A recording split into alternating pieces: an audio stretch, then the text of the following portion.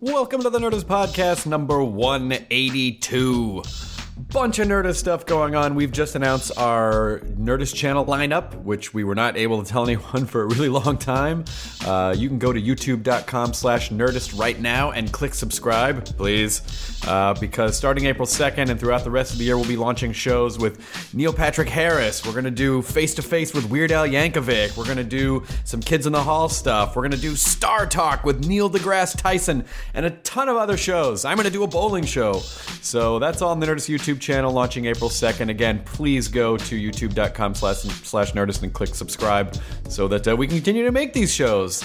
All right, sweet. And Nerdist Podcast Live is doing a bunch of cities in the next couple weekends. We're going to be in Philadelphia on the 23rd, Atlanta on the 24th, then on the 30th, Minneapolis, and then Madison, Wisconsin in April, and then Chicago April 13th during C2E2. Tons of super fun shows, so come on out and see us live. That's at nerdist.com/calendar. I would like to thank our returning sponsor to the Nerdist Podcast, Stamps.com.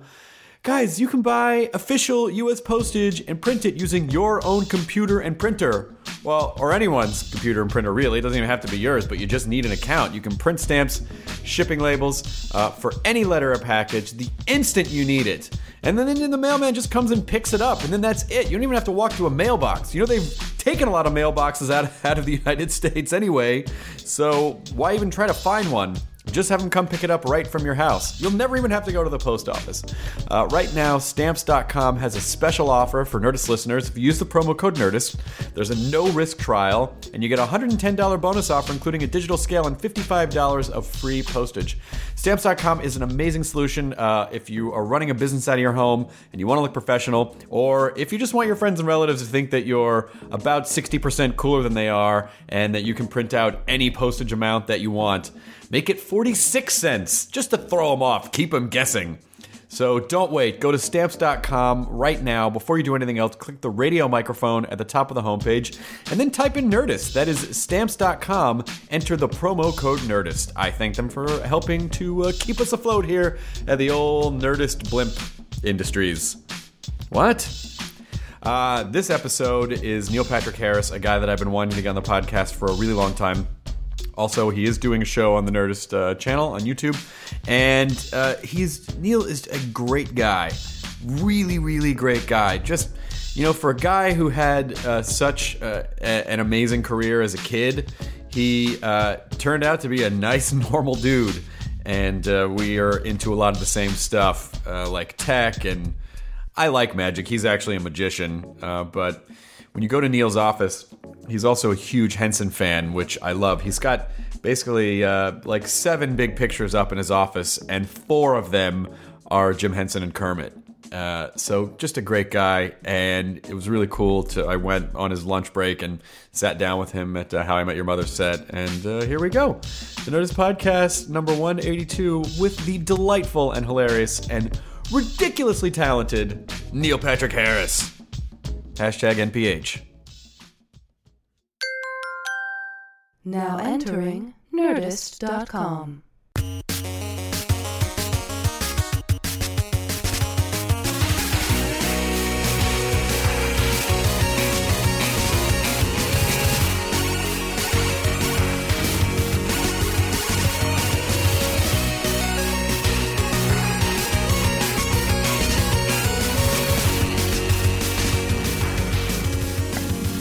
The old comedy growing tie. What is that old chestnut? What is the comedy growing tie? You know, it's the growing tie. This is an old chestnut, actually. What does it do? Oh, good lord. That is the growingest tie I've ever seen. This one, I think, this thing goes around low, and then it acts like a tie, but then you can keep like here, and you keep getting stretchy, and it gets longer and longer. I thought they would be funny to give to the wardrobe department in case they in case you need a growing tie. Well, yeah, like Barney gets nervous, like he's being interrogated or something. And it keeps like, Do you implement any of that stuff? Do you bring in stuff and go, hey, here's something for the character that you should try? Yeah, if I show the writer something that they laugh at, then they'll. But this envelope looks ancient. Like this looks like an old antique growing tie. Abbott's from Michigan. I wonder when it was made. This is like back of the comic book kind of a thing. Abbott's. Oh, yeah, you untie it, and then as you keep trying to stretch it and tie it, it keeps getting longer and longer and longer. The growing tie from Abbott's in, where is that? Colon, Michigan. Comedy. Boy, magic is fun, isn't it? Before technology, we had to have growing ties. Now we can just... I'm a Belsport comedian. It was fun driving... A borscht belt? A Belschbort. I'm a Belschbort. But see, if you had said Belschbort back then, it would have been funny. Yeah. Got a double laugh. What is that called? They call that like... there's a certain name for like when you flip-flop the letters in a word. I don't know. But what I do know is that I had a fun time getting on the lot today. What happened? I was like, oh, hey, I'm here to... And they go, well, who are you here to see? And I go, Neil Patrick Harris. The girl goes, Patrick who? And I go, no, Neil Patrick Harris. He's on a show that's here. And now I expect people to not know who I am. Right. Because I'm on the underbelly of television and the ass end of the internet. But you... Yeah. I demand star-powered tantrums and mass firings. I'm very upset. Once this by podcast the story that you tell me. It's the curse of having three names. I think no one else has those three names. Peter MacGuffin. No one has those three names. Peter MacGuffin would be a good. Oh shit, that's awesome. A magic changing tie. How long have you been obsessed with magic? Pretty much your whole life. Yeah, for a while. This could be a fun bit, don't you think? What, flipping the tie inside out? Yeah, I mean, it looks awful, this color pattern that they've chosen, but could be a funny gag on the show. I started recording, by the way. Oh, have you? Yeah. This is tremendous. No, it's audio. good. I never knew how the flip-floppy ties worked. Have you ever wondered how they worked, though? Yeah, of course. I mean, not recently. But at one point... When Doug Henning did it, and... Everything is illusion. The tie, the magical tie. Doug Henning. I haven't thought of that name in ages. When I was a kid, I confused him and Gallagher all the time. Oh, yeah. They both had that hippie mullet. And yeah, one would smash watermelons and the other would make them turn into tigers. Yes! What was Doug Henning's main thing? He was just an illusionist, right? He was an illusionist. It was all about, very hippie 70s unicorns and rainbows. What's the difference between... Magical, mystical world magic. What's the difference between a magician and an illusionist? Is an illusionist just is like a subset of magicians? Correct. Illusionist would be akin in the same subset as a mentalist. Okay. Or a cardsmith. Okay. Illusionist, one who just does the illusions. And what are you? Siegfried and Roy would be illusionists. Right. Well, Siegfried would be an illusionist. Roy would be a tiger snack. Okay. What? That crossed the line. I don't understand. What did I say? That's offensive. Why would that be offensive? Not a tiger snack. The tiger was trying to save him. From being alive. No. He just What? grabbed the wrong part of him. Because it was delicious. No. Like, that's where the tenderest meat is. No, that's What? how a cat grabs its young to take them away. It's the scruff of the neck. He grabbed him from the back of the neck. Right. So he just loved him too hard. Indeed he did. That's what happened. Indeed he did. But oddly, Roy... has defied the odds, and he's doing. He's fine. He's not fine. He's far from fine. He had several strokes, and he's like. But now he's riding horses, and he's speaking, and he's moving around much more than they thought. I had no idea he was that bad off, so that made every joke that I made completely Terrible. offensive. Yeah, Bad. That was wrong. I'm sure the internet will correct me. Because I'm sure their lawyers will correct you. it's possible. Oh, I have nothing anymore. Oh, great. Thank you, lawyers. So how does this podcast thing work? Am I supposed to shill? Or do you have a bullet points? Are we gonna hit a bunch of topics? We just talk. That's literally all the podcast is. I never really prepare for them because I just like to talk to people. And I feel like I have a lot to talk about because, number one, you do 1.5 million things, and they happen to be a lot of things that I also am interested in. Nice. And you and I dated the same girl. Did we ever? When you dated girls in the early 90s, I think. Indeed. Yeah. Can we say her name? Lisa? Lisa Raffel. Yep. If she's listening, get ready. I don't think she's listening to my podcast. Get ready, Lisa. We haven't spoken in a long time. Here it goes. So I dated this girl, Lisa, and she was sort of at the core of this group of all these actor kids. Mm-hmm. And she was a young actress on What was she on? Empty Nest? Maybe one of those. She was on one like of those. the hot, like crazy party girl, and she had cool '80s hats and stuff. She was kind of a hot, crazy party girl. Crazy party girl. I dated her, and her mother, her overbearing mother, kind of ran her life. Heart of gold. Heart of gold, lovely people, but Lisa would not go past first base. Now, what is first base in your definition? Kissing, and that's it. That's it. No. Kissing's a base? No boobs. No. I think boobs would be the second base, wouldn't it? Really? I thought boobs were first base. Really? And then maybe you're right. No. Okay, you're right. No, maybe... If boobs are first base... Yeah. Well, then second base would be what, over the pants stuff? Who's on first? Twats on second. Twats on second. We just high-fived. It was so straight. I hate myself. So I didn't, literally, we would make out for hours. Wow. And my hand would slowly inch its way down to try and get a cop a little over the shirt feel. Right. And nothing. And so what are you doing? She slapped my hand away. When was this? This was when we were dating. But how old were you? Before, I was, I don't know, 18, 19 years old. Really? And she was very, chastity belt. She spoke of it. And not until I'm married will I have sex. Really? And then we break up. And then I hear 3 years later, 4 years later, she's dating you and you're sleeping together all over the place. Well, I don't know, all over the place. You're just up inside her at every turn. So I don't know what you did magically, or maybe she just smelled something was wrong with me. I got one of those little sterno cans and set up a campsite. I don't know what happened. Fireworks every time on girls. I think, Breckenmeyer dated her first. Oh, you're right. Breckenmeyer dated her after I did as well. Yes, so it must have been earlier. And I think Brecken introduced her to the world of Brecken broken that. Oh, double one. Nice. Breckenmeyer. He's awesome. He is a great guy. He's fantastic. And then I turning dated her. Girls into ladies. I did after that. Was Lisa the last girl that you dated? No. You dated a girl. I did a few. Yeah.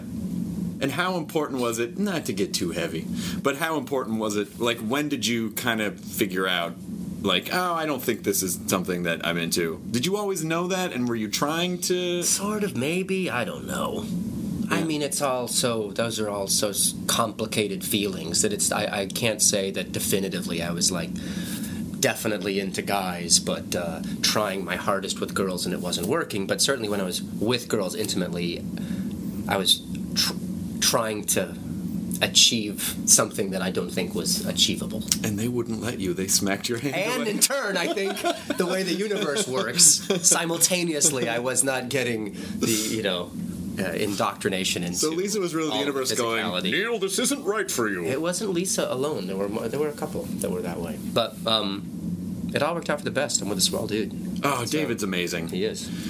David is not only... And puts out. He does put out. Oh, good. And you guys have kids. That's huge. I know. Not only is... And I say this as a straight guy, David is fucking smoking hot dude. He is. And Fetching. And an amazing chef. Yes. Oh, I thought you were going to go sexual with that. But yes, an amazing... He's an amazing dick chef. I don't know what that would be. No comment. He's an amazing chef. He's an amazing parent. He's one of the better dancers you will ever come across. He's hilarious and, easy on the eyes.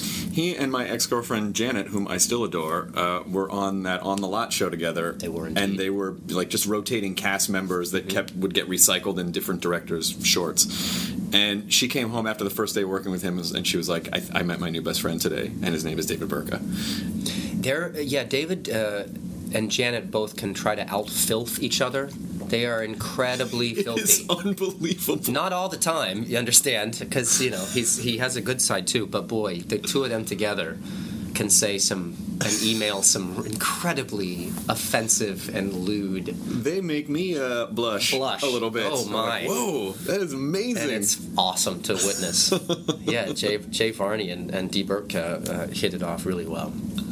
But I noticed that we didn't really reconnect until, I mean, I sort of knew you a little bit when we were kids, but not really. And then, you know, we reconnected because of David and Janet, and you live the most normal, cool, fun kind of life that I think most people would want to have. Like, we used to go to game nights at your place, and you guys would do like murder mystery stuff, and you know, you'd have just like really nice, like fun adult parties, not douchey adult parties. Like, it's okay to come and take off your shoes and play games in the house, and I don't know, it was really nice. I honor like the suburban lifestyle, really, like as socially, because I had weird chapters in my past, which were L.A., was under 21, had a fake ID, cruising around with Steven Dorff, getting into like VIP rooms of kick-ass clubs, you know.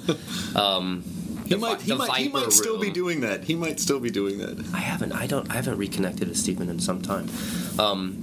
But because I had sort of processed that world at an earlier age and kind of saw what is, in my opinion, the sort of superficiality of it, that it's sort of the same evening over and over and over with the same 40 people that you know, kind of ruling the roost over whatever club is up that night. Right. That it's expensive and it's very loud and it's inconsequential. It was to me anyway. Because I'd see the same people that I have known for 4 or 5 years now, and at the same different bars, and we'd shout at each other, are you working? What's going on? How's the business? Yeah, who you dating? Oh yeah, you broke up. I'm so sorry. You want a drink? Oh yeah. See you later. I'm out. And I just have that conversation. Really? Lisa didn't put out for me. What? And so I just I don't love that world. To me, it's better to have fewer people in your inner circle that you can have better conversation with. So yeah, I like living in the valley over living in Hollywood. I like not having to worry about parking. And you can just like pull up in front of the house and walk in and have wine and I don't understand. Play games. You mean like, but it's like a parking house, and then you have to walk several blocks to your house? No, it's right in front of the house. You can actually park. It's called a curb. I don't know. Yeah, Hollywood doesn't have those. You have to have like there's parking restrictions. Maybe in your crazy superstar world, but not in the city, my friend. Not anywhere in the city.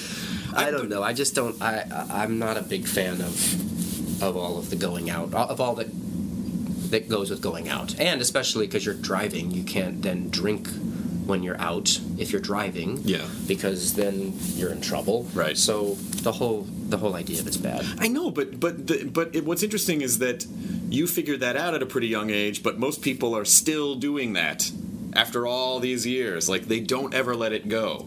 Yeah, I don't know why that is. It's expensive, man. Drinks are $15 a pop now, or like table service is $250 for a bottle of vodka that you can get at Costco for $22.95. Really, $250 I'm going to pay for that, and some orange juice and a bunch of slacker tag-alongs that want your free booze to sit at your table. I just can't handle it because of the shouting and because I don't drink. Just sobriety, like you can't. It's so hard to be sober in those situations because that's right. You're just you can really feel everything. You can feel how loud everything is. You can feel how vapid the conversations are, and you really can feel like this is like some sort of a weird vampire den. I don't want to be here. And it just never led. I mean, I have good acquaintances from those years, but not many true friends from all of that. I was never a drug guy beyond pot, which I have smoked. I've never done cocaine or any of those like crazy party drugs. Me neither. That was never my thing. Me neither. So once it got into that whole like late night world, I was out. I couldn't really. That was not my. The after hours. I'm a stickler for authenticity, and when I think that someone's hyperkinetic and like coming at me laughing too hard at jokes and stuff, I retreat. Yeah, that's the other thing that I found is hard is that if you're not to make this all about sobriety, but when you're not drinking and you're having a conversation with someone who's clearly drunk, you just kind of feel like, I'm wasting all this time because you're not going to remember any of this. For sure. And even if both people are like kind of tipsy, I feel like the same thing is true. How did you turn out so normal? You must have an amazing family because you were a child actor as far back as you probably can remember, and You're 12 not, or 13. You're not. I remember that year. You're not kooky in any real way. Well, I came from New Mexico. My family's still from there. I do find them very normal and awesome. Ron and Sheila, shout out. Hey. They're just good people, and I think that we were never overwhelmed by the fame of the business. We were kind of intrigued by the process and the longevity of the business. So when chapters would come, my parents at least, were much more concerned about how authentic it was and what agendas were behind it. Maybe they were a little cynical, but I think in that chapter, cynicism was effective, because if they were blinded by the glamour, it would have been way worse. Right. Because I know too many people who had normal-ish parents that then were kind of taken by it all and then became their child's manager and became their business manager and then stole their money and spent their money and then had a big fight and broke up as parents and children, and it was nasty. Is there anything more disgusting that is legal than like a parent glomming onto a kid's fame and then trying to absorb that experience for themselves? It's so hard though, because as I'm a parent now, and you know, if our kids at 12 or 13 came into a situation where they were acting, either David or I, by law, would be required to be on set all the time with them, right? And so you're invested already.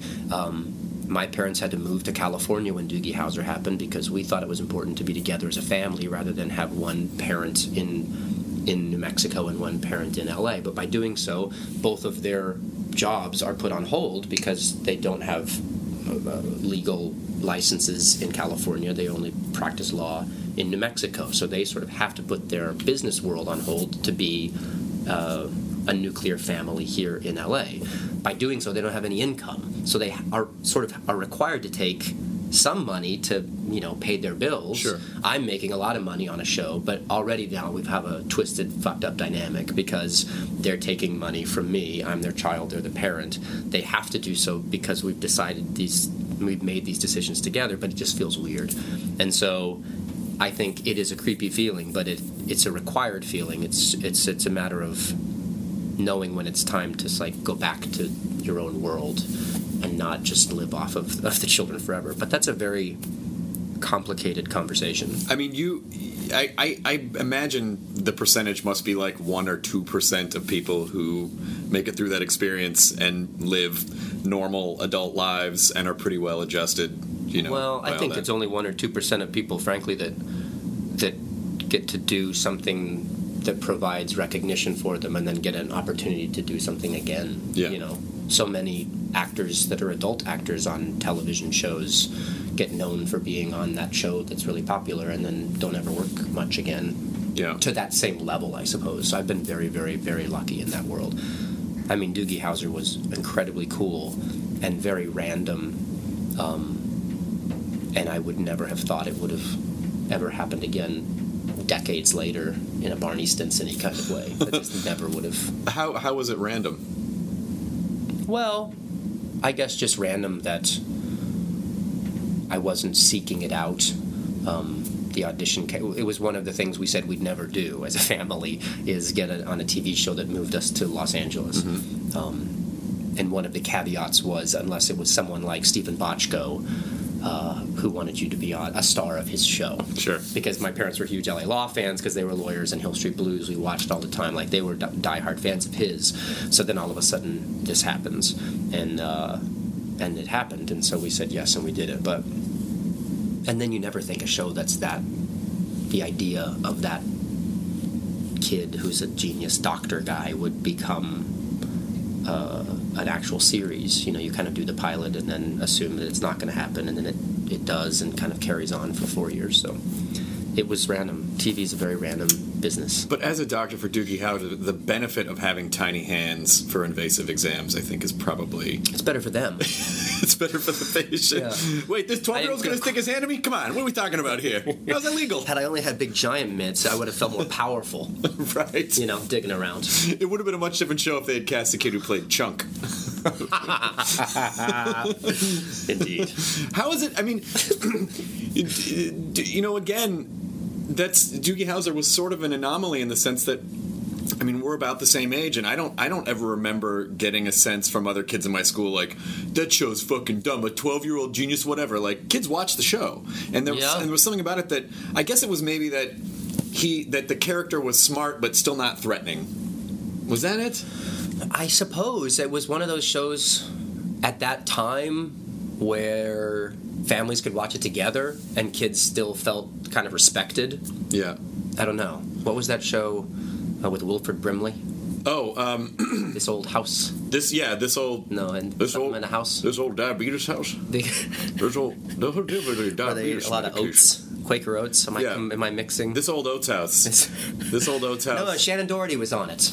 Oh, yeah. It was... house. Not... Oh, in the life. In the... living on a... It was in that same kind of world. Living in a thing. Doogie Howser was on. And I don't know, I get a lot of people now who are our age. My lord, I'm almost 40. And they say that it was one of the few things they would watch together as a family, I guess. And you could, Doogie was still a kid, and he and Vinny would have their fun little rompy time. But then at the end, he'd type on a Max Casella, who was on Boardwalk Empire. He is indeed. Yeah, he's managed to do great HBO work. That's pretty. I love Max. He's great. Do you guys still talk? We don't at all. But he'll send like a lovely note every now and again saying how proud he is, and I try to do the same. But it's great. I mean, he had the hardest, I think, of any of us, like, breaking out of the Doogie Howser thing. That was a rough thing for me, because I was hoping for, like, a chapter of anonymity after it had happened, but I wasn't really granted that. Sure. And I'm not going to, fucking cry about it, but it was weird to be everywhere you go, have people say, Doogie, and then run away. God. That was crazy. Yeah. But at least I could own it at a certain point and go, yeah, well, I was Doogie, so if they're going to shout it at me, that's fine. But poor Max... he was Vinny, where's Doog every time. Oh, yeah. Where's Doogie all the time. And I was still growing. Max was, I think, 6 or 7 years older than me. So when I was 18 on the show, he was 24. Oh, wow. So he was a man from that point on. So I think it was... I can't speak for him, but I can only imagine that all the yo, where's Doog would get old to him. But he went and did Broadway. He did The Lion King. He did The Music Man, then he went and did Sopranos, and then he did Boardwalk Empire. So, was there any sense when you were doing the show that did you have the sense of like, oh yeah, sometimes when someone does a show that really pops and they are really a character that they kind of just don't work anymore, or did you not even worry about that? I didn't. As far as me? Yeah, like someone, like it's like the George Reeves syndrome of like he played Superman and they could never cast him in anything again because he was just too much Superman. Well, I was lucky. I think someone like Max needed to worry about that more. I think playing like the wacky sidekick is harder in the TV land than playing... I was sort of the everyman, average guy. The only crap thing about it was the name himself. Right. If his name was Lance, it probably would have been a lot. Did you have any input on that? Do we really have to call him? Can we talk for a minute about Doug Howser? Can we just call him Doug? Doug's fine. Ironic that I'm now playing a guy named Barney of all names. That must have been such a relief. Like when people stopped going Doogie and Barney. Like, oh my God, I've gone beyond. No, I was glad to be like the average nucleus around which were all the weird eccentric people.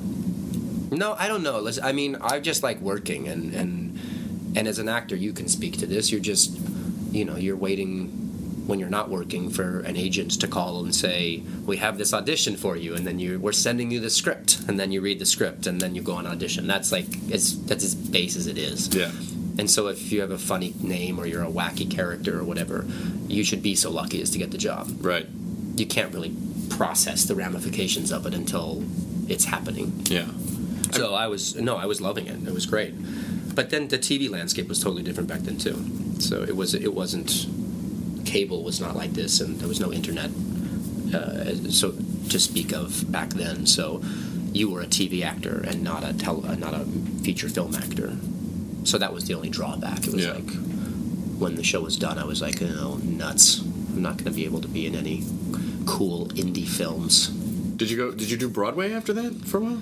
I did a bunch of made-for-television movies for a while, and then I think I went and did some theater in San Diego. I was Romeo in Romeo and Juliet, which was my first Shakespeare thing I'd ever done. And then I did some more theater there. Did a couple of movies and smaller things, but the TV stuff paid the bills, for sure.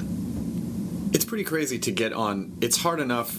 I mean, I think people have a sense, like, how hard it is to get on one show that gets picked up that then becomes a hit, but then to be on two shows that get picked up and then become a hit. Especially, I mean, you talk about television landscape. Television landscape now for network is fucking crazy. Yeah. It's difficult. Yeah. It's crazy now, because now you have so many people vying for those same jobs. Yeah. Like big-time movie stars wanting to, like, settle down and make some good money and do a good show. Probably a lot of them who shit on television at some point, and they're like, maybe television's not so bad after all. Yeah, absolutely. I mean, but that's great. You're getting great talent, week in, week out to do great work.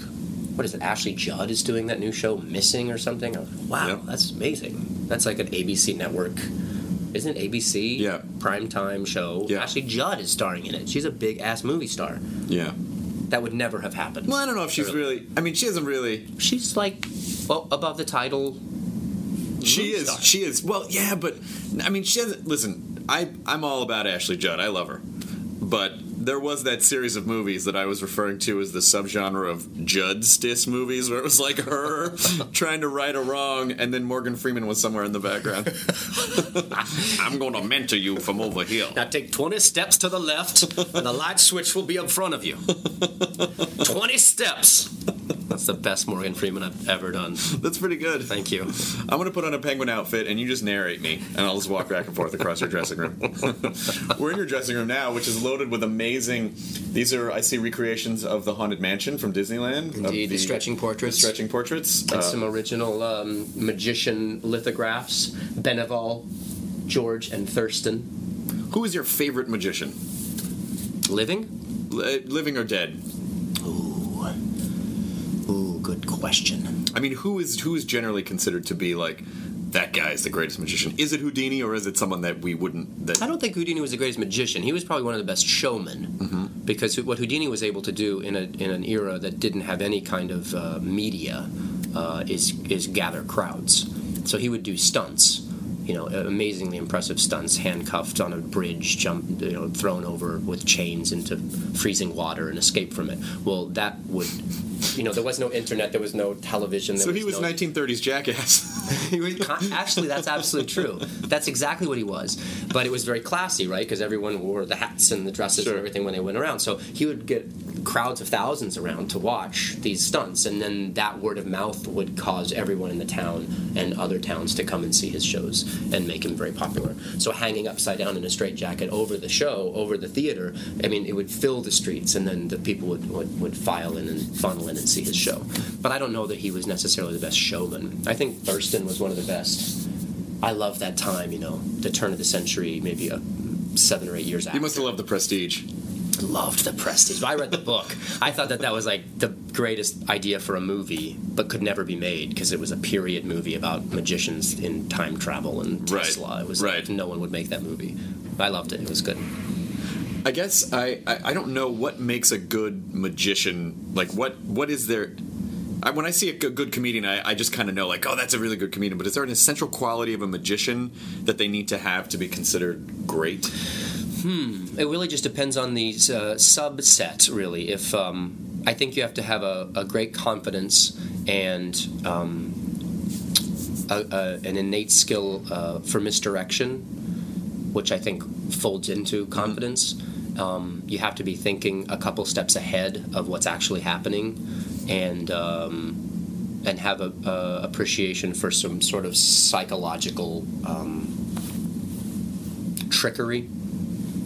Because magic doesn't happen when the magician says, "And now, 3, 2, 1," alakazam. Right. It's happened a few steps before then. So if you're looking at an illusionist, that guy has to carry himself in a very grand way on stage. Copperfield does it terrifically well. Lance Burton, all those grand masters of illusion guys are great at it. But when you look at the cardsmen, those guys are unbelievable. There's a guy named Derek Delgadio that anyone who's listening to this should stop. Well, finish this and then YouTube Derek Delgadio. He's probably the best card guy. He's of our age. Yeah. Unassuming looking guy. He does shit card wise that will blow your mind hole. And it's just simple. It's not fancy, crazy cards, gimmicked cards. I mean, he just uses a regular deck and can do so many things with it. He has video. He was just in Spain, and he did this trick, and I have no idea how it's done, and I know Magic really well. It was in a Spanish talk show, and there was an audience and everything, and someone else, the guy, took all the cards and spread them all over the table and mixed them all up, and he put them back together. And then Derek he would split the deck in half, and the guy would choose whichever side he wanted, and he'd throw the other part over his shoulder. And then he'd take the next, now he's got half a deck, and he'd split that in half and left or right. And it wasn't a magician's force where he'd say, right, okay, well then now we're going to keep the right. He'd just constantly be throwing whichever one over his shoulder, down to 6 cards, boom, 3, 4 cards, boom, down to 2, 1, you sure this one, boom, flipped over the card, and then he had already chosen that card from somewhere else. Oh, Jesus. No idea. No idea how he does his magic, and he's amazing. Are you president? And he's at the Magic Castle. You're president of the Magic Castle, right? I am at the Magic. I am the president. Yes, indeed. I was private club. Have you been? I've been to the Magic Castle. Have you a lot. Been recently? No, I saw that there was a fire there in the restaurant, right? There was on Halloween. There seems to be a bit of construction going on upstairs, but it's still business as usual downstairs. Correct. Yeah, we were a smaller version of the castle with the restaurant closed down for 6 or 8 weeks, and that's back up now. The restaurant's doing great. The third floor, the kind of operations department, is still under construction because that's where the fire actually started. But yeah, that's a great experience. It wasn't someone doing a trick, was it? Like flash paper? No, it was a roofer. Oh, okay. The roofing company was retarring and roofing, and some guy up on the roof had an open blowtorch was heating the tar. And someone else said, we don't need no water, let the motherfucker burn. What? That's exactly what happened. Were you there? Yeah. That's awesome. No, the fire went underneath the tar, underneath the roof, set the whole thing on fire. I mean, the building's so old. Yeah, it is. It's an old Victorian mansion. But I'm trying to turn it into just a great experience from start to finish. Right now, I think it's got great magic, good food, and it's still a little creaky. But it's a private club for magicians, and a lot of them that are there the creek are kind is of good, old. though. I agree. It shouldn't be slick. But, Sleep No More in New York, that immersive theater piece where everywhere you look, everything is in the same world and is exciting. You enter the Magic Castle with a pass that you have to get from either a magician member or requesting one. You have to say a secret word into a door that slides open, and you go inside. You're in a mansion, so everything, I think, should be uniformly very good. And so we're making staff changes and some things to make that experience really good. And you have to J.J. Abrams reprimanded me at the night before the Oscars party this year because of that, which I thought was super cool because I'm a huge J.J. Abrams What did he reprimand you? And by the way, did you read his issue of what was that magazine? J.J. Abrams Monthly? J.J. Abrams boy, where the centerfold pops out? No, what's the cool techie magazine? Wired. Yes. The J.J. Abrams issue of Wired was all about magic, and he had hidden messages and things that you could accomplish. It was all secret magical stuff, and he was the editor of that issue. Super duper cool. Oh, I knew he was doing that, but for some reason I didn't. It was like 2 years ago. It's been a while. But every time I see him, I gush about it because it was just great. There were hidden things all throughout it, and I still haven't solved half of them.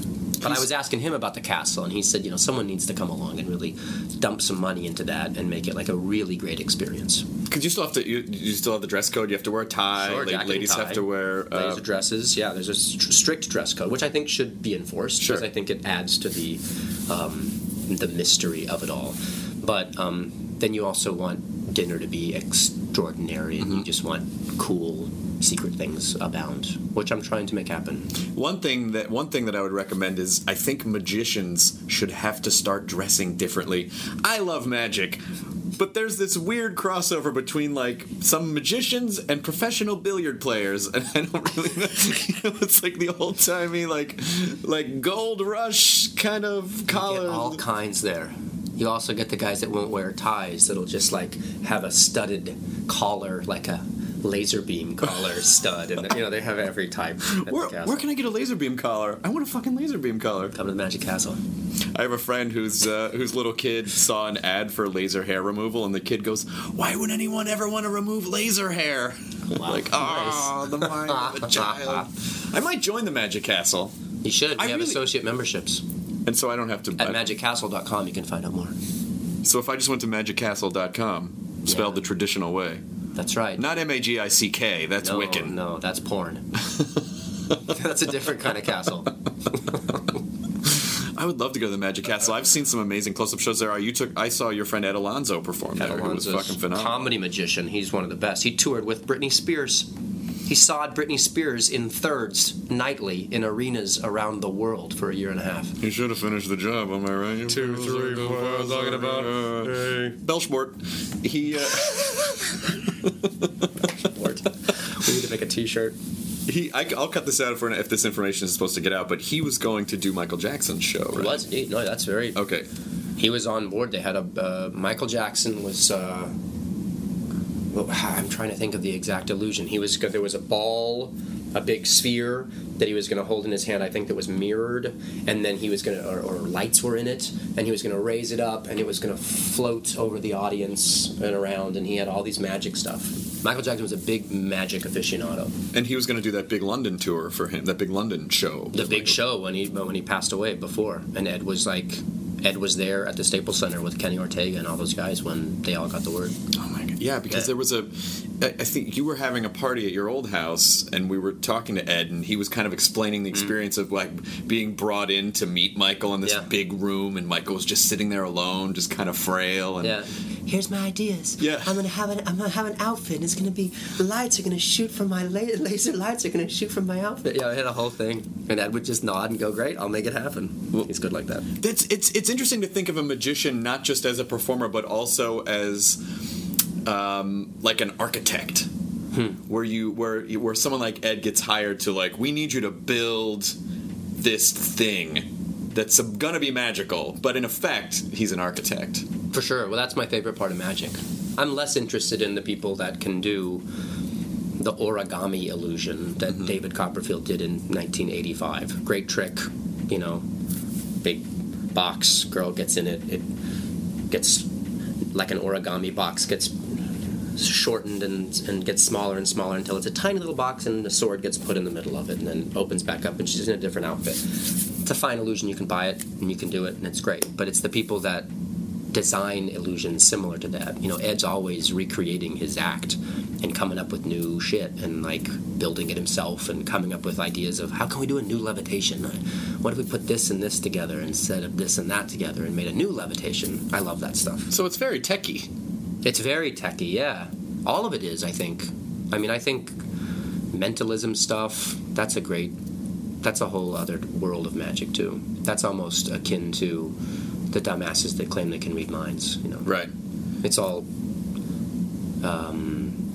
supposing things and saying generalities that cause people to spark to one of the many things that you say, and then based on their expressions and what they spark to, how to steer a conversation into, yes, I can speak to your dead brother.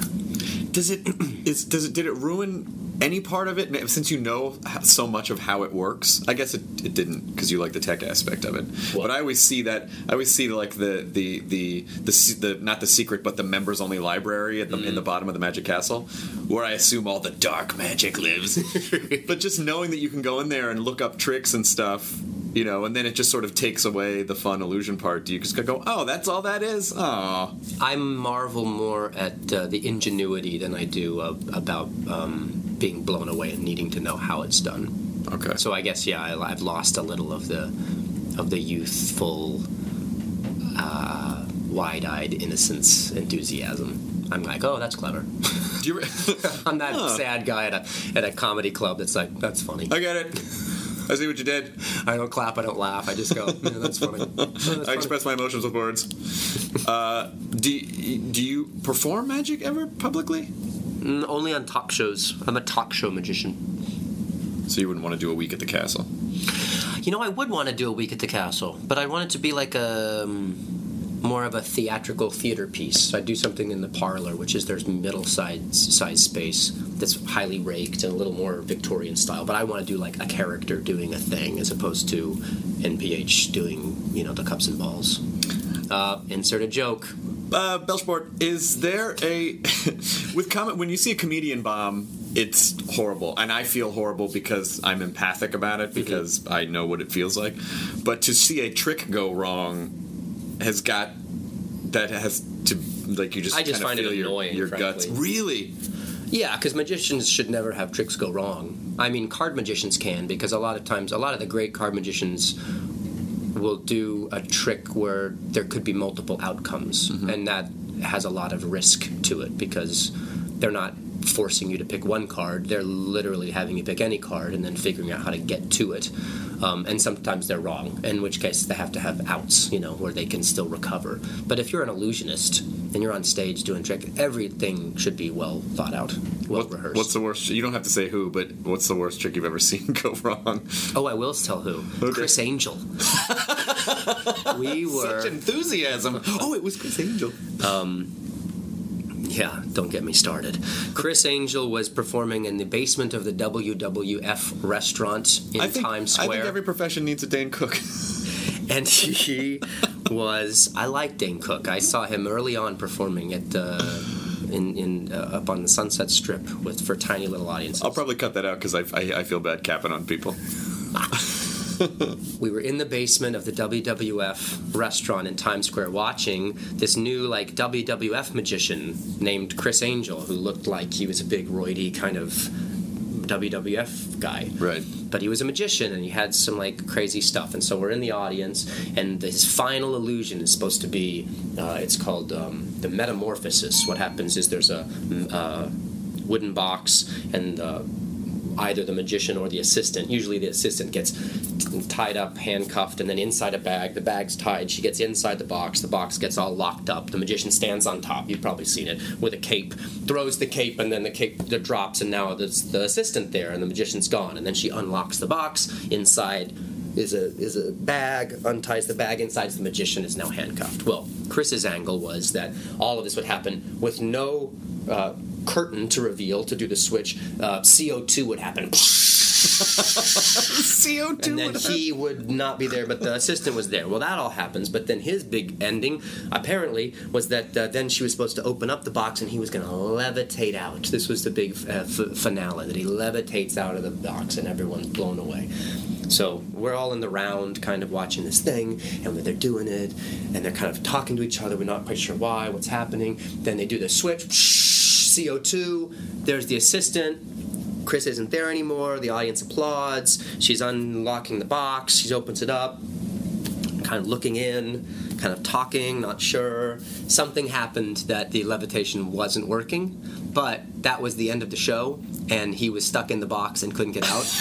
And so we just kind of sat there for too many minutes, and they had to slowly close the fire curtain around the audience. You hear the creak of and say, ladies and gentlemen, that's the end of the show. And poor Chris had to stay inside the box. And isn't he left. Still in a box after all? I don't need the ire of that one, but I'll refrain from commenting. That's a fucking bummer. He's been less than chivalrous multiple times to people that I know. Oh, really? That's too bad. But at least his show in Vegas is at least he's doing a show in Vegas. Would you ever perform in Vegas? I find Vegas to be like a weird place to perform. I kind of love Vegas. I don't know. I mean, yes, I'd want to do a show there for 6 weeks and then leave, right? You wouldn't want to do a show for 3 years. No. It's so fun to see but then you think, those cats are doing that same exact water show twice a night, every single day. That's what I couldn't for years. That's what I couldn't get behind. Oh, an angel got at the wings. That's what I could never. When I think about Broadway, when I was doing Rock of Ages, and they said, "Oh, do you want to do Rock of Ages off Broadway?" Like before it got huge, I was like, "Yeah, I can't." I wouldn't even imagine doing the same show like 8 or 10 times a week. I mean, stand-up is one thing. Because you did a big Broadway show. You toured with a big Broadway. No, I didn't tour really with that show. I did it a little bit, but not a lot. And it feels weird to do this. Pinball Wizard. Oh yeah, I was in. No, I didn't tour with Pinball Wizard. Why did you do that? I don't know. What are we talking? Didn't you do, Tommy? Yeah. No. Really? Never. I thought when Lisa Raffelin you were dating, you were in Tommy. I don't think so. Oh. I must have been fucked up for like a year. Oh my God, I was Maybe it was a that would different explain guy. the Tony Award. Nice. That's a good... I thought that you did Tommy. I never did Tommy. Oh, wow. I've had great respect for you for no reason. Shit. I mean, yes, I was amazing. I'm a pinball wizard. I got to have no eyes. And can't hear a thing, but I play the pinball. That's why you didn't get the job. Yep, that's why I didn't get it. Sorry about that. No, and Margaret and I are still very close. I was not in Tommy. Well, but you were great in the show when it was there. In not Tommy, in You saw Rock of Ages? I did. I saw it in L.A. I didn't know you saw it in L.A. Yeah, that was with what's his name? The other half of Kyle Gass. Kyle Gass. Yeah, but the idea is because the idea of doing the same show like 8 times a week, not 10 times a week, sometimes afternoon shows, and you can't deviate. You just have to do the same. I think that show. would be fun. I have opinions about that. I think it would be fun to do that if you were originating a role in a show. Because I've filled in. I got to do Cabaret on the big Broadway for 6 or 7 months, and it was a fantastic experience. But I was, the 7th MC replacement. So the audiences that we were performing to were just tourists. So the 8 shows a week was a bit more of a grind because you weren't like the hot show. You weren't like the must-see ticket. Yeah. So I think it would be even more weird to do that in Vegas because that just doesn't feel like it would have the excitement that it would have. You know what I mean? I'd love to do a big show in New York again, but to originate a show where you were doing like everyone was trying to get a ticket, it was a hard ticket to get. That would be fun. Then it would be worth it to do 8 shows a week because it was like if you were doing Book of Mormon, right? You'd feel like even though you're totally repeating yourself every single show, people are loving it, clamoring to get into it. That would be fun. But being in Mamma Mia 8 shows a week, I think would be a little more exhausting because Mamma Mia is a fun show, and I'm sure the people that are seeing it now are still enjoying it, but it's probably not quite as kinetic and new as it once was. This is the perfect accidental segue into the fact that you were able to take the Tony Awards and make it a very kind of fun, personal show. Like it really, it feels like a show that doesn't take itself too seriously, that kind of is aware of what it is and has fun, and yet they still can't seem to crack that code in some of the bigger award shows. Well, I think the Tonys are perfect for television. I'm just a big fan of the night because you have a lot of drawbacks on an award show. Normally. You have to have performances that people want to watch, separate from the awards that are given out. And most often in the Oscars and the Emmys and stuff, those performances are made and created just for that one night, which causes a lot of potential problems. If the set breaks down, if the dancers have to learn stuff, the featured performing cast has to learn it all. It has to be done immediately right then. Billy Crystal gets in blackface. I mean, anything that could go wrong. Did that happen? Well, he did as Sammy Davis Jr. Oh, right. Oh, yeah, that's true. And then you also have people that are accepting awards and handing out awards that generally aren't used to being in front of a live audience. Like the Oscars and the Emmys, most of the people that are there are only performing to their small crew in their set in Valencia that's super closed off, right? So they're not used to doing anything in front of 1,000 people or wherever, that Nokia. Yeah. The Tonys are the opposite of that. You have all of these trump cards already. Every performance is going to be done by people who do that exact performance 8 times a week, super amazingly well. So you get performance after performance of just amazing, songs of amazing numbers. They didn't just start learning it 4 days before the show. They also love being on TV because that's a giant boost for them, box office wise and recognition wise. They're dancing their faces off 8 times a week. Killing it, going to physical therapy all the time, and they're performing to 800, 900 people a night, and that's it. I mean, the Tonys in one shot gets 6 million people get to watch them. That's a big deal for them. So their enthusiasm is up. Plus, the people who are winning awards and making speeches and presenting are used to being on stage. So their speeches are more authentic. They're more genuine. They're not as nervous. They're super excited to have the cameras there. They're not jaded, potentially bitter Trying to look actors cool. that are like, oh, I'm over the award show circuit. Right. They're like really happy to be there. So you get a good vibe, you get great performances, and you get great speeches. So I think it's a really fun night. And the majority of America doesn't get to go to Broadway and spend $150 a ticket to see, a show that they're not sure exists. I like that. It's a subtle shift in the psychology of how they approach their craft. In the 1990s, I dated a girl who was studied for summer at the British at BAFTA, the British Academy for, or not BAFTA, BADA, British Academy for the Dramatic Arts. BAFTA's the award. Nice. And so she had this. She had a teacher that I think. Oh, it was. Oh my God. Fiona Shaw. Great. Fiona Shaw, Great taught them for fantastic. a couple classes, and something she said I never ever forgot, just as a comedian. But one of the things she gave to the kids when they were trying to, do scenes in class and they couldn't kind of let go. I think she said to them, "You have to rush to embarrassment. You have to rush to it." Nice. Like never. It just take away your fear. Nice. And I think that's a subtle psychological difference between the theater actors who know, like, oh, you can rush to embarrassment and it's okay. But the TV actors or the film actors are like, oh, I don't want to look stupid. Oh my God, I'm so afraid of looking weird, crazy. It's true. It's true. The process of theater is, you rehearse in a closed off space and you can flop, sweat, and try stuff, and it all fails, but there's no audience, and then you have this really wild preview period where you're constantly putting changes in. You have no idea what the reaction will be, and before it finally opens, by the time it opens, you've tried, you've rushed to embarrassment a lot, and you've kind of figured out why it works and what is the best choice, which is a great thing. And film actors get none of that, right? They trust an editor to edit a performance together. Even if they do an amazing performance, at the end of the day, you're not going to hold on that one shot for the whole performance. It's not one take. Right, it's 50,000 takes put together. But I still find it weird when you watch the Oscars how droll actors read the teleprompters. Teleprompter is a specific skill set, and you assume that everyone can do it because you're like, well, everyone's these people they know how to read scripts. Teleprompter is a very specific animal, and I'm not calling him out, but Jake Gyllenhaal, I've seen him on the award shows.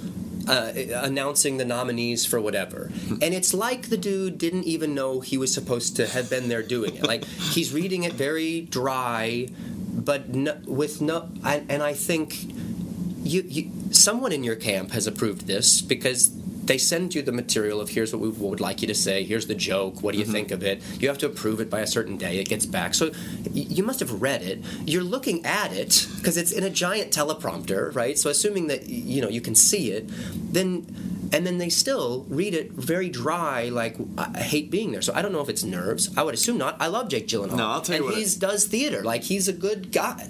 And yet, maybe it's just... I'll tell you what I think it is. The movie world. The Golden Globes is the same way, that people come out and they read things like they hate being there and that they don't understand why they're having to read this. I think they're uncomfortable. I think... Why? I'm going to give them the benefit of the doubt, and let's assume that they're not shitting on the thing that they're doing, even though a lot of them probably are, because I think there's a reason some people are actors and not hosts or stand-up comedians, and that's they don't have personalities of their own. You can give them a character, and they can get lost in that character, but if you talk to them one-on-one, it's nothing. Like, they don't know who they are, or they don't have personalities of their own. I think a lot of them are just fucking boring.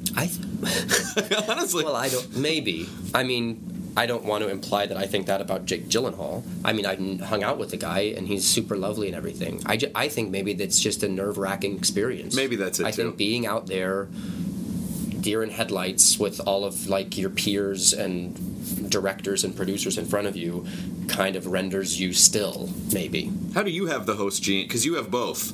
You have both the genes. I've loved the circus, we're talking about magic and theater and all that stuff. So I really liked Doug Henning's magic specials every year. I really liked the live when the circus would come to town. I'd love to see it. So I've always enjoyed hosting game nights and being like the ringmaster of said circus. So for me, the spontaneity of the live venue is exciting.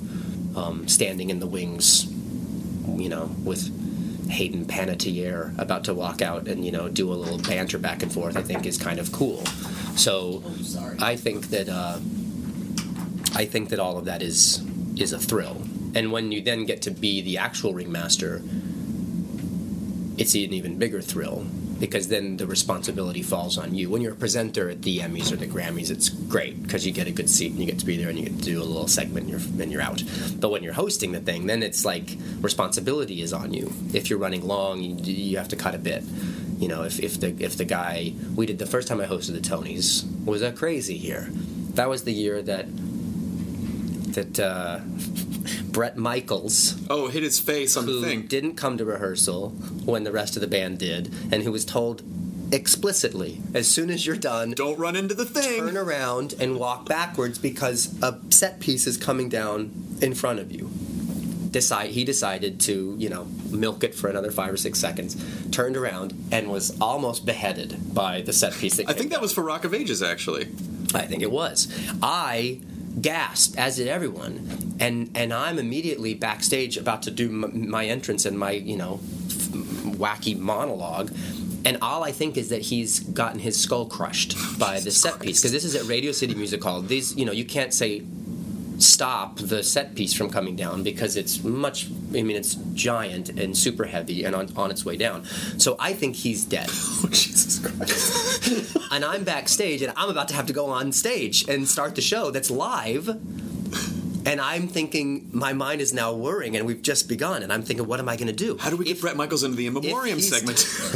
Oh, how dare it just happened. No, I'm thinking, what am I going to do? I may have to come out and say, ladies and gentlemen, there's been something terrible has just happened. We're going to go to commercial. We'll be right back. Like, I don't know what's going to happen. So I'm just shouting to the side, is he all right? Is he okay? Is he all right? And no one knows what's going on because the number's still happening. The people are still on stage singing. So I found out that he was all right, which was great. So as soon as I know he's okay, I'm thinking, now what do I do? Do I acknowledge it, or do I just pretend like it didn't happen and we kind of deal with it as an afterthought? But that didn't seem right, because I think everyone saw it happen.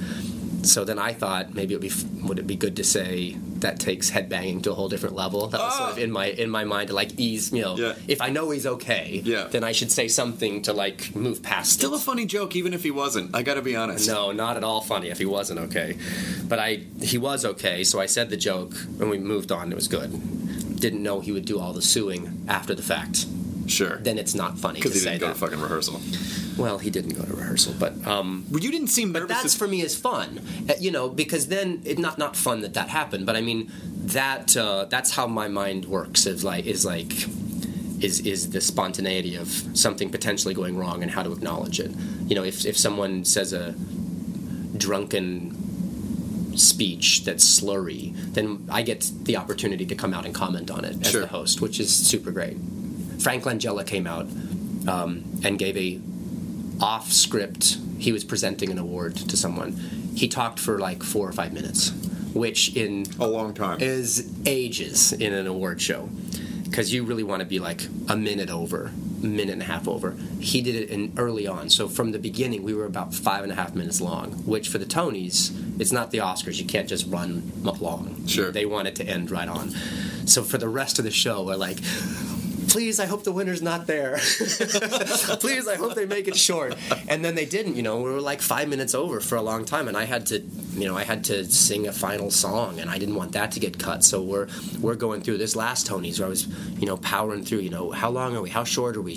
We had a whole bit that I was like, screw it, we'll just cut the bit. I'll just come out and introduce. We'll save 40 seconds. Great, 40. When someone wins and they make a little short acceptance speech, we're all backstage like, yes! We tack off 27 seconds. So that's fun. It's like a little bit of risk. Good save on the poor Brooke Shields thing, by the way, at the last Tonys. Well, that was really random too. Yeah, the Brooke Shields thing was crazy. That whole this last year's Tony I was very proud of, because a lot of those things we had to keep very under wraps, because the theater world talks a lot. Michael Riedel of The Post talks a lot about the Tonys, and they'll say things like they offered it to to Daniel Radcliffe, and he turned it down. And that never happened. Right. So now they're on tilt saying, why does Riedel think that we offered it to Radcliffe when we didn't at all?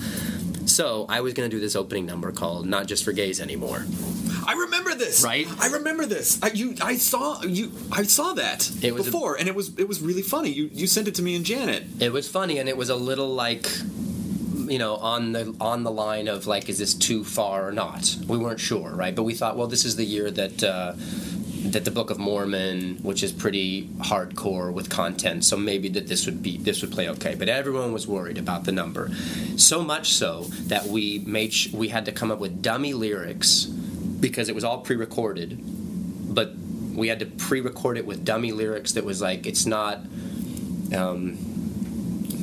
just for us, and I don't even know what the dummy lyrics were, but David Javerbaum, who wrote this amazing thing, had to come up with a whole set of false lyrics that all the dancers had to sign confidentiality things, so that if it got back to Riedel that we were doing and Not Just for Gays Anymore, and he published it before the number, they were going to yank the number. Oh, shit. So we were all like rehearsing under wraps. I had a number with Hugh Jackman that we were rehearsing in private, in secret, and we had to clear the house when we were rehearsing the number so that the Jackman, because we really wanted the show to be filled with surprises, and it worked out great. And so the number went off without aplomb. I got to say the word sodomy. They said I couldn't say sodomy. They said, of all that thing, you can't say sodomy, which I thought was weird, because the line was, come in and be inspired, there's no sodomy required, which sodomy is not a bad word. Right. And in that context, it's like there's no sodomy required, so it seems like we're not... It's different than requiring it. Exactly. Yeah. That I could see. That's a whole different issue. They said, no, you have to say same-sex love required. Come in and be inspired, there's no same-sex love required. Fucked up meter. That's not sloppy. As funny. Yeah, no. Sodomy... I'm thinking to myself, like... Well, I know it says same-sex love on the prompter, but I could just say sodomy. So I just said sodomy because I thought it was better, and then I ran off stage and said to the, Jack, our CBS, I was like, I'm sorry, I didn't mean to say sodomy. I'm so sorry. I just slipped out. It just slipped out. But it was better that way. I'm glad I said it. The sodomy just slipped out. And then the Hugh Jackman thing we did in secret, and that was a cool thing. And then I had the rap at the end. The rap at the end was amazing. I emailed you about that and said, how the fuck did you... Lin Miguel Miranda...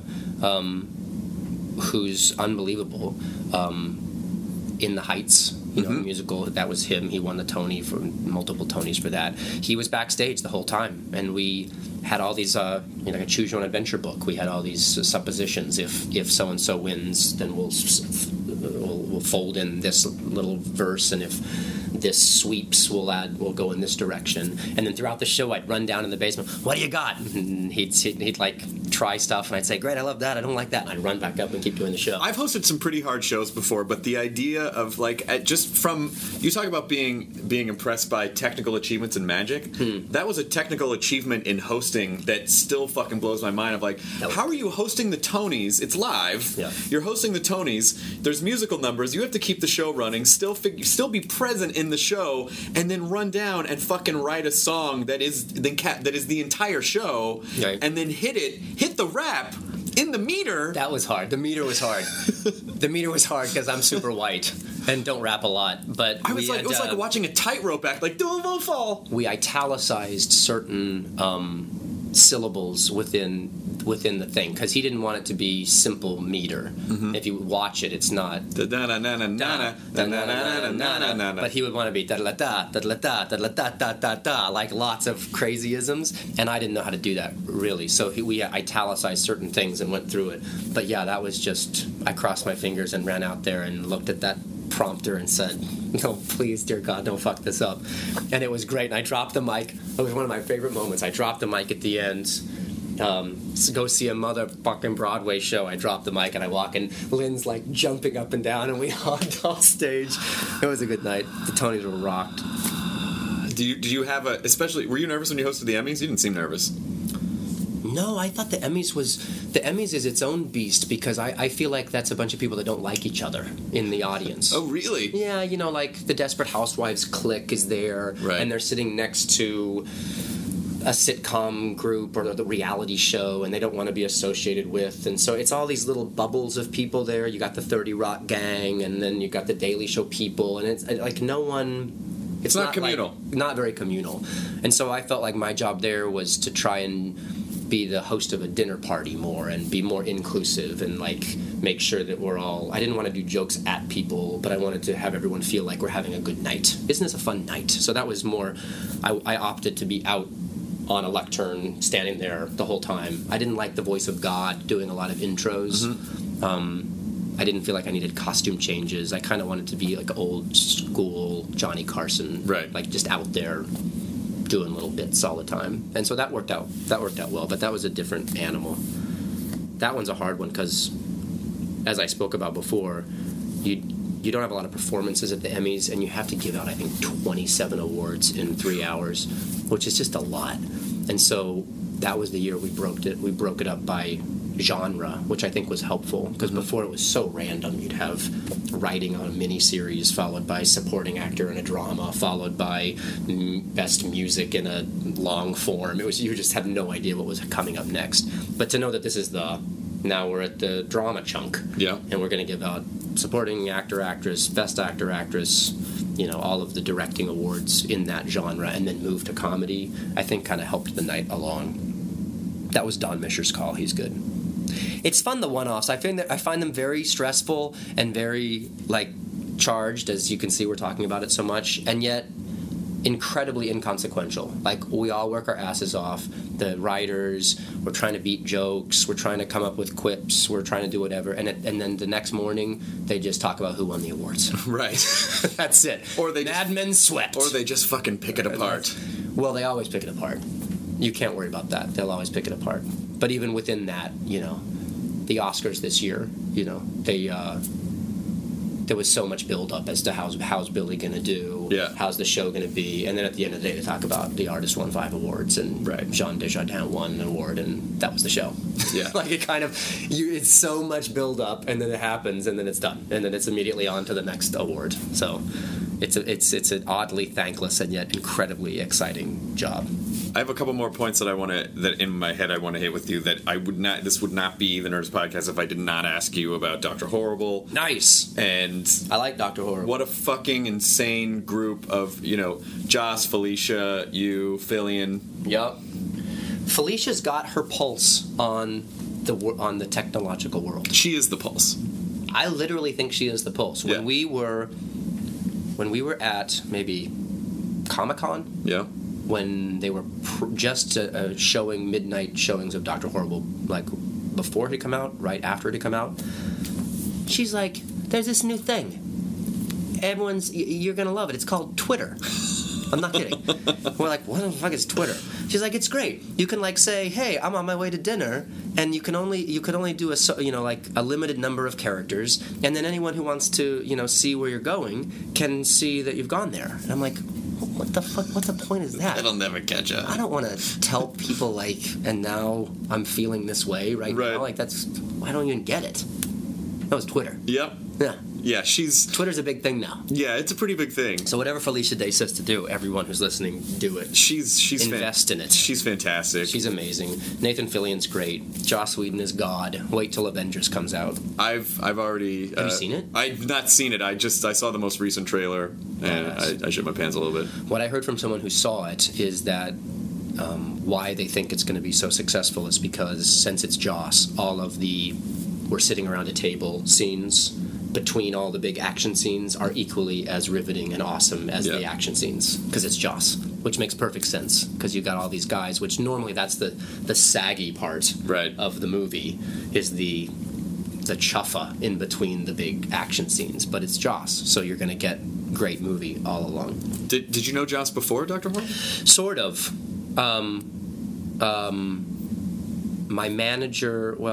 My manager represented Sarah Michelle Gellar for a while, so I knew of him through Buffy. And then I got to go to a couple of his Shakespeare readings that he did at his house, and I was sort of a fan from afar. I auditioned and almost got to be on Firefly. Oh my god, that would have been fun. And then we just kind of both said, oh, I'd love to we should work together sometime. But what the fuck, you say that to Joss Whedon, you don't think that's actually going to happen. And then the writer's strike was happening, and I arrived into New York. I was in a taxi cab. I was on it for a minute, and the driver was like, Riding, "Get the fuck off my Kiddo, car. get inside." Inside the car. And then I got a call. It was Joss, and he was like, "I'm going to do this 3-part internet musical about supervillains called Dr. Horrible's Sing-Along Blog. Would you be Dr. Horrible?" And I said, "Of course I would love to do that." And it was super guerrilla and super amazing. And from the moment I heard that, I was like on board and loved it. And every chapter, getting the files of Jed, his brother, singing the songs, they were amazing songs. Like, I loved those songs. I listened to them constantly.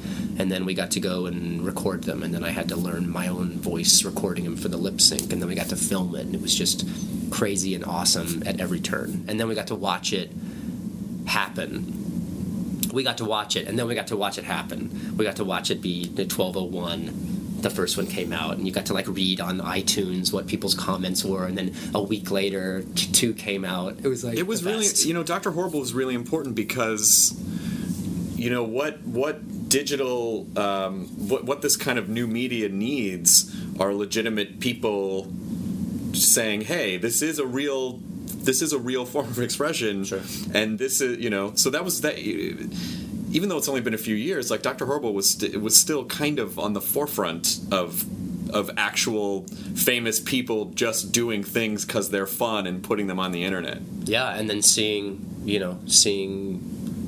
a ton of people respond so positively to it. Yeah, I think they're airing it on network television soon. Network yes, television? We got an email say that Dr. Horrible is going to be airing on some network, and are we all okay with that? And it's just kind of fantastic that it turns into that. We won an Emmy. They won an Emmy for Dr. Horrible's Sing-Along Blog, and it was never on TV. So that's kind of rad. But I just think it holds up really well. I mean, I'm just proud of it. I feel like it's a Little Shop of Horrors-ish in that way. That I think it'll last, and people will do little interesting productions of it or midnight screenings of it in character. Just the songs are great. It also made me feel not crazy to ask you if you wanted to do something for the Nerdist channel, the YouTube channel that we're launching, because I was like, oh well, he did Dr. Horrible. He understands this world. Like he understands that that you can just do stuff for fun. Let's do something with puppets. We're gonna do something with puppets. Did you ever meet Jim Henson? I rode on an airplane with Jim Henson to, I think, from L.A. to Albuquerque, and I was so overwhelmed that I didn't approach him. But I saw him across the aisle. I mean, I see in your dressing room right now, there's a Life magazine with Kermit on the cover from when Jim passed away. Mm-hmm. There's a Kermit and Jim picture of him in a tuxedo, and then a Kermit, an autographed Kermit. Yeah, I'm a big fan of the way he thinks or thought. I really like from in your core to be wanting to entertain and to be as creative as possible in the way that you can accomplish that. And so Disney and Henson are kind of my the two people I look to. I just think puppetry is unbelievable. The fact that you can take something that's felt and magic markers and feathers and put them together and make an expressive entity that can amuse and teach. I mean, I grew up with Sesame Street in the perfect days of it when they were still doing it all, and Grover and Ernie and Bert and the whole thing. I just think it was just amazing. What an amazing way to learn things, because they also winking at the fact that they were guys, crouching down doing the thing. It wasn't, they were pretending to be Teletubbies or something. Yeah. It was clearly they were puppets. I just think his sense of humor was spot on. So, and I love it. Yeah, Brian Henson's like becoming a friend. He's great. Puppeteering is fucking hard. Like when you go see, like they were doing those Puppet Up shows, the Henson Company, for a long time. There was these live improv, kind of filthy puppet shows, and so you would see the actors on stage, and they would pull puppets off the wall, and then they would have a camera that they would play to, so you could see on the monitors if you just wanted to see puppets. And you see these poor people like crouch down on their hands and knees, like with their arm up in the air, like how do they? They're simultaneously doing that and also having to come up with hilarious improv creating comedy. Scoliosis while acting to the camera with their hands and bringing these puppets to life, destroying, to fucking crushing. Loved it.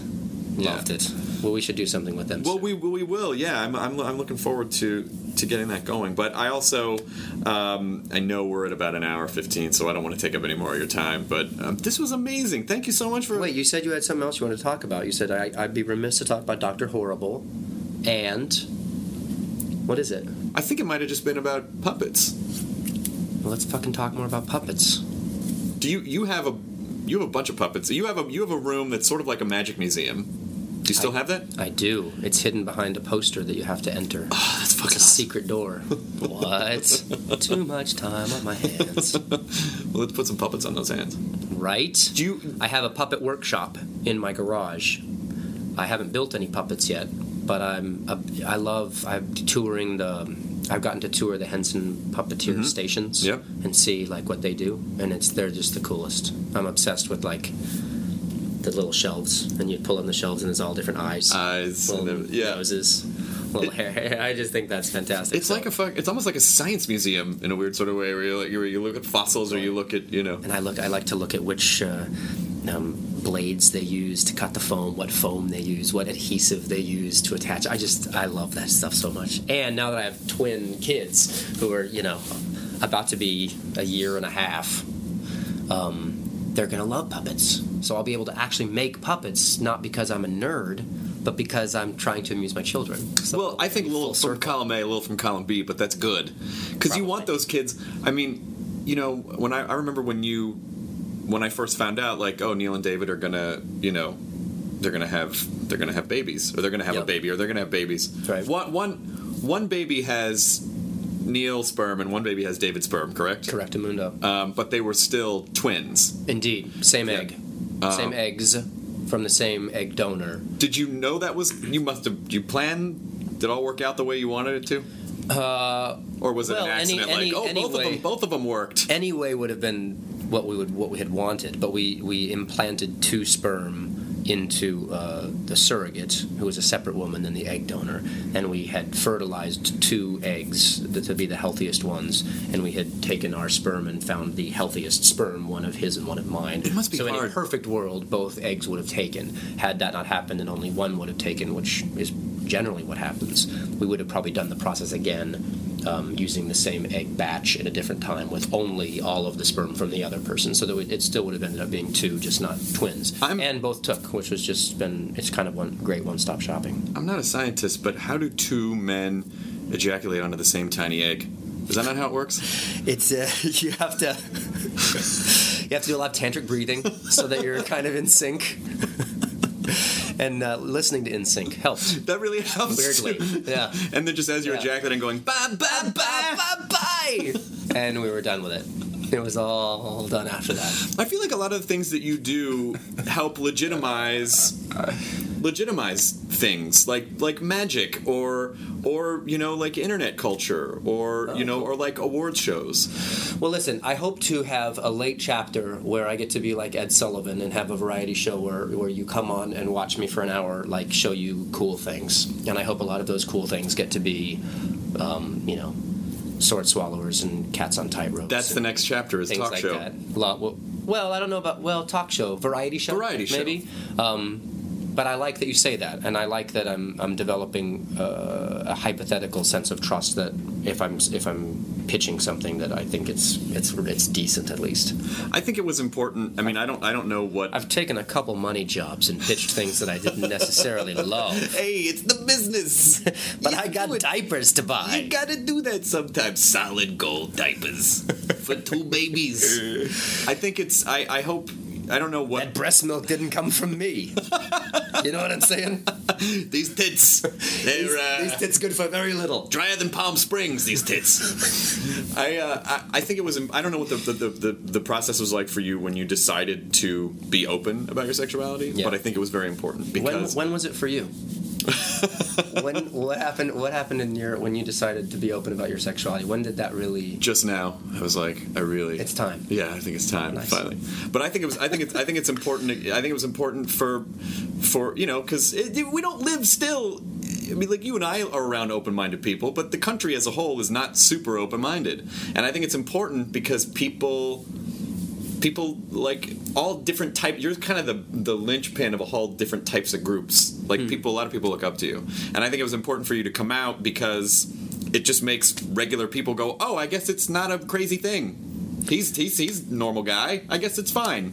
Well, and we live in a time now where, regardless of where you live, you have access to a lot more information, and you have access to a community that may not be in your town, but we have access to support groups via Wi-Fi that is, life-saving. But at the same time, you're getting to see examples of people, of all kinds of different people. Before the internet, you really only knew what was around you. And if you happened to be lucky enough to go to a big city for a spell and see all kinds of different people and appreciate that there's a diversification existing in America that is awesome, then you would just only know your little world. But now with that influx of information comes, I think, an acceptance of different types of people. I mean, you can see on TV now 1,000 examples of gay and lesbian people as characters on shows, as contestants on Amazing Race, as, there's whole networks devoted to that stuff. And so I feel like now what was not talked about because it was scary, because you just didn't have any information about it, now everyone has a cousin or a niece or a nephew or a grandchild or someone who's gay. I don't think that stigma means as much as it did anymore. I think a lot of the stigma of that came out of ignorance. Yeah. And I don't think that's necessarily a bad thing. It's the way it was, but it's not that way anymore. There's just so many.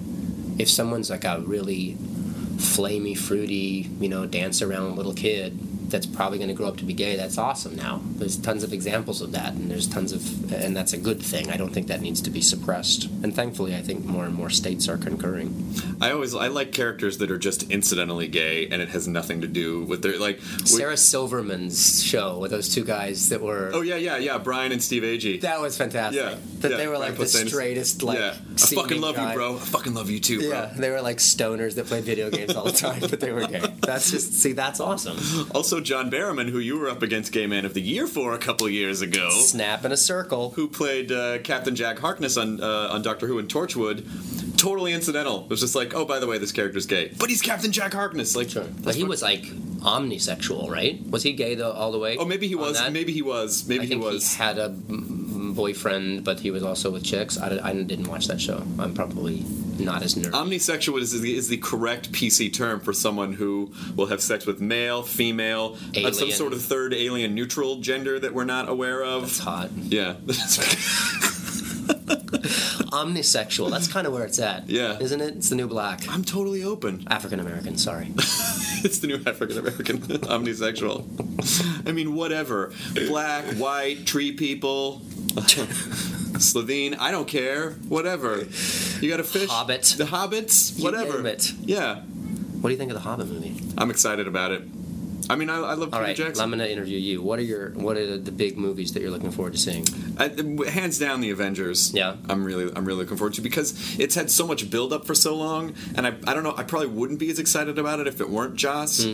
But I think Avengers is the one that that's one that I'll be at opening day. What about Lorax? What do you think? What are your thoughts on Lorax? I didn't see Lorax, but I was reading an interesting sort of deconstruction of how it kind of violated all these cardinal rules of what a movie shouldn't do, and still opened huge, where it was super environmental, what did they say, too many names in it or something, and it came out on a weekend. I don't know. It was all these different things. It was reviewed not great. Yep.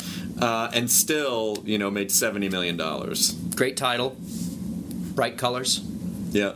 And bright colors. No competition. The poster of just the Lorax mustache. I mean, I was skeptical when I heard that they were making the Lorax, because the original animated Lorax, the Chuck Jones one, is very sacred to me, and so I'm like, Hollywood, come on, what are you doing? Efron. How many things do we have to dig up and fuck? How many things, Hollywood, do we need to dig it up and stick our arrogant Hollywood dicks in and try to pump for money? But listen, to have a movie where families can go see a thing together. I mean, but I didn't see the Lorax. Project X, did you see it? I did not see that either. That seems cool to me. I've been touring so much. I know, you're on the weekends. Very famous now. I'm not famous. I'm just busy. You're a good teleprompter. I will say that I am an excellent teleprompter reader. It's a skill. It is a weird skill. If they ever remake Clue the movie, yep, I will shit on the floor. That's one of the sacred cows that I can't see. Oh, I thought you meant. Tried to do that. Do you know what I thought you meant for a second? In a good way. I thought you meant that was going to be your character's weapon. Neil Patrick Harris didn't study with the pile of shit. Wow. That I don't know more. They're like Mr. Brown. Mr. Brown in the commode. Mr. Brown with a shovel. No, that's a movie that I love so much that flames on the side of my head. No, if they can't remake that movie. It could have happened. It's just the next movie is just 10 more endings. Yeah, or it could have happened like this. You don't want it to be remade till they ask you to do it, which they probably would. Oh, that would be an interesting call. I would definitely do it. I want to do a movie with the Waiting for Guffman gang. Do you know Christopher Guest? I don't. I auditioned for him once, and for one of those kind of movies? No, it was for a. He was doing a series of commercials. Someone hired him to do a commercial, and so I went in and had to improvise in front of him. And he was very nice, very dry sense of humor. Sure. But I mean, he seems like the kind of guy that if you did a scene with him and were hilariously funny, like killed it, that he'd be like, "Great, let's do it again." Like, I don't think that you would get anything from him. Oh my God! You just reminded me that after this audition, this was so long ago. I was still fat and drinking and smoking, and I went outside on the back, and I was so nervous after the audition that I was smoking. And he came out, and he just looked like an older gentleman. Had the glasses on the little chain hanging, like his reading glasses hanging from his very, very conservative sweater. He's very neat, kempt gentleman. And I'm smoking, and he was like, he said something nice, like, "Oh, that was a nice job." And then he's like, "What are you doing with the smoking? What are you doing?" Oh. And I go, "What do you mean?" He goes, "You're a young guy. Come on. What are you doing?" And right as that happened, an ash flew off the end of the cigarette and landed on his sweater, which he did immediately. Like, there was an almost obsessive, like, unclean, and I felt so. Not only am I being a punk kid, like being all fat and smoking a cigarette outside the audition, I just ashed on Christopher Guest. Oh my God, is that him? So, and that was he may have helped me quit smoking all those years. Oh my God, he's just that group. I love those movies so much. Yeah, I love that mentality so much, and when that was my favorite part of the Oscars, is that little bit that they had when they were the focus group for the Wizard of Oz. Oh, I didn't. I missed the Oscars. Did you really? I did. I just saw it because I was working. Because Talking Dead shoots on Sunday night. We're live on Sunday nights, and so how's that going? Talking Dead. Fun. I gave up on the show. You did? Not Talking Dead. Walking Dead. You gave up on Walking. You should watch this season. Really? Mm-hmm. Here's my problem. I watched the whole first season, riveted. Yep. Loved it. Yep. Then they announced season 2. Here's what happens: the core group in every show gets accosted by zombies. Yep. They survive. Mm-hmm. And that's the show. So then the next show happened, and they're like going through it's all quiet, and they're at all the dead cars in a car heap, and they have to get the gas, and they have their different scenes, and then, oh, wait a minute, what's that sound? Here's a bunch of zombies. Yep. There you go. Oh, shh, don't make a move. Right. They'll find you. Well, and then they live. Yep. And then that's the show. Now, at a certain point, they needed to only have it be 1 season long. Because as soon as they start having season 2, and then, hey, it's a hit season 3, the leads are going to live. Let me tell you something. No one is safe on the show. There was a major death that just happened last night that people are up in arms about. Please tell me it was the best friend guy. I can't say anything. Why? But I will say this. It's already aired. This hasn't already.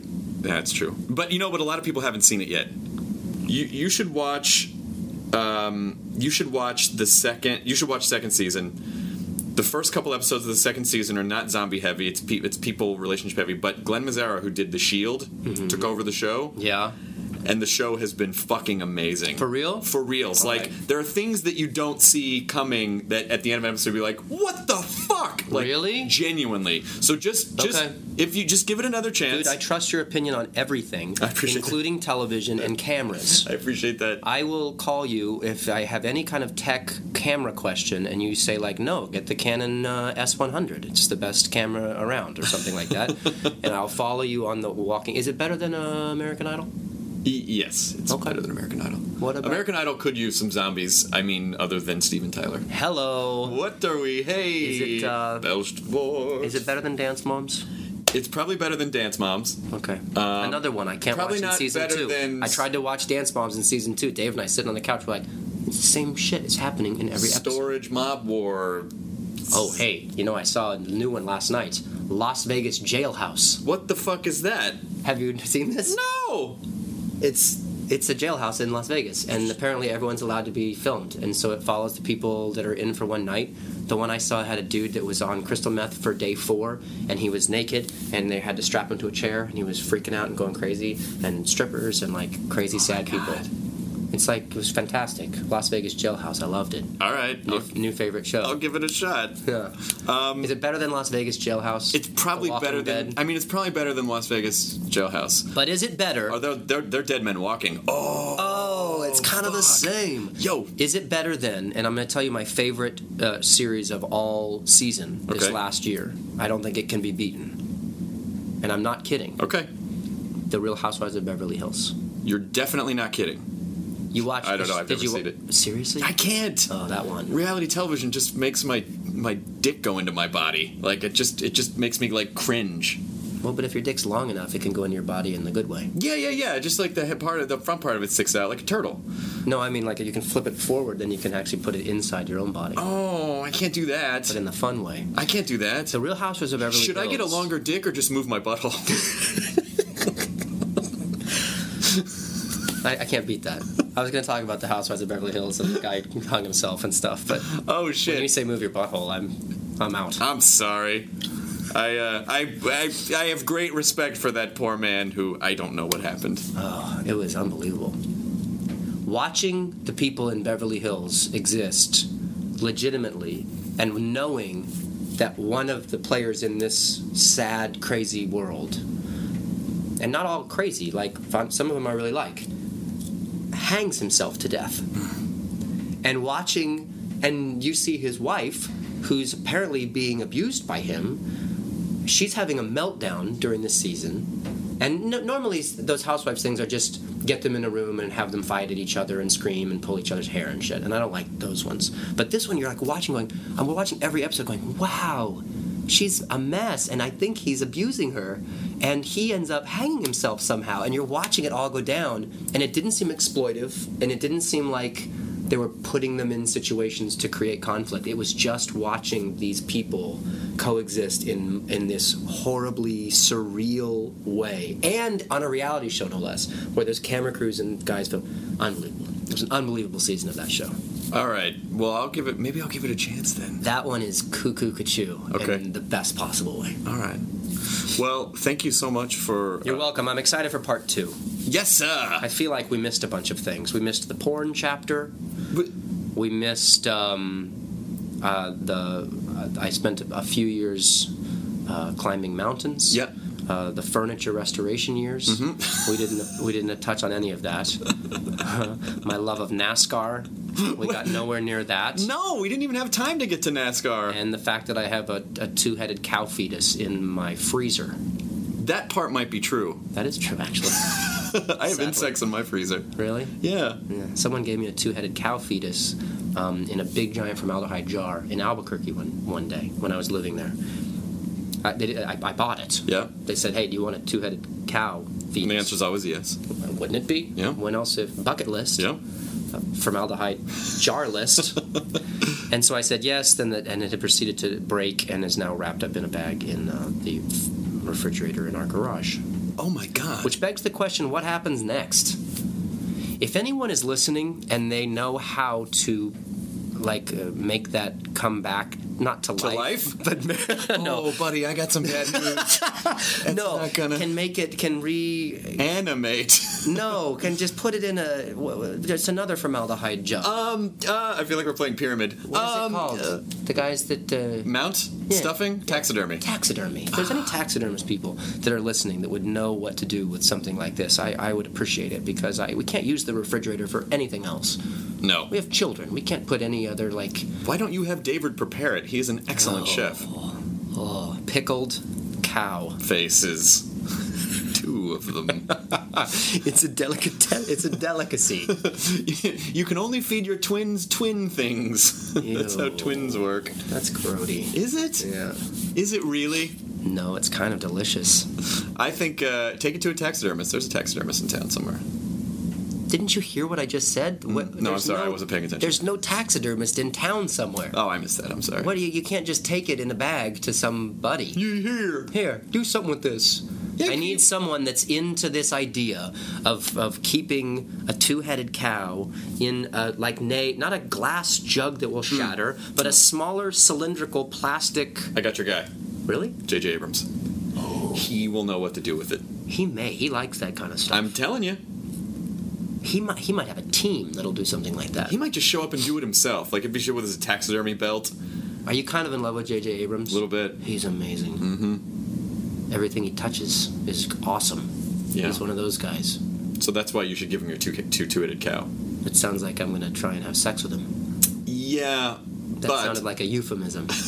Give him the 2-headed cow if you're horribly deformed. Yeah, right? Oh, yes. I mean, I've said too much. Moo, moo. That is... Chew on these cubs. Too much? Perfect. Okay. It was the perfect amount. Yeah, thanks. This is something we say at the end of the podcast. Enjoy your burrito, everyone. Enjoy your burrito, everyone. Now leaving Nerdist.com. Enjoy your burrito. This episode of the Nerdist Podcast is brought to you by Stamps.com. Go to Stamps.com, click on the radio microphone at the top of the homepage, and type in Nerdist for a $110 bonus offer, including a digital scale and $55 of free postage. That's Stamps.com. Enter the promo code Nerdist.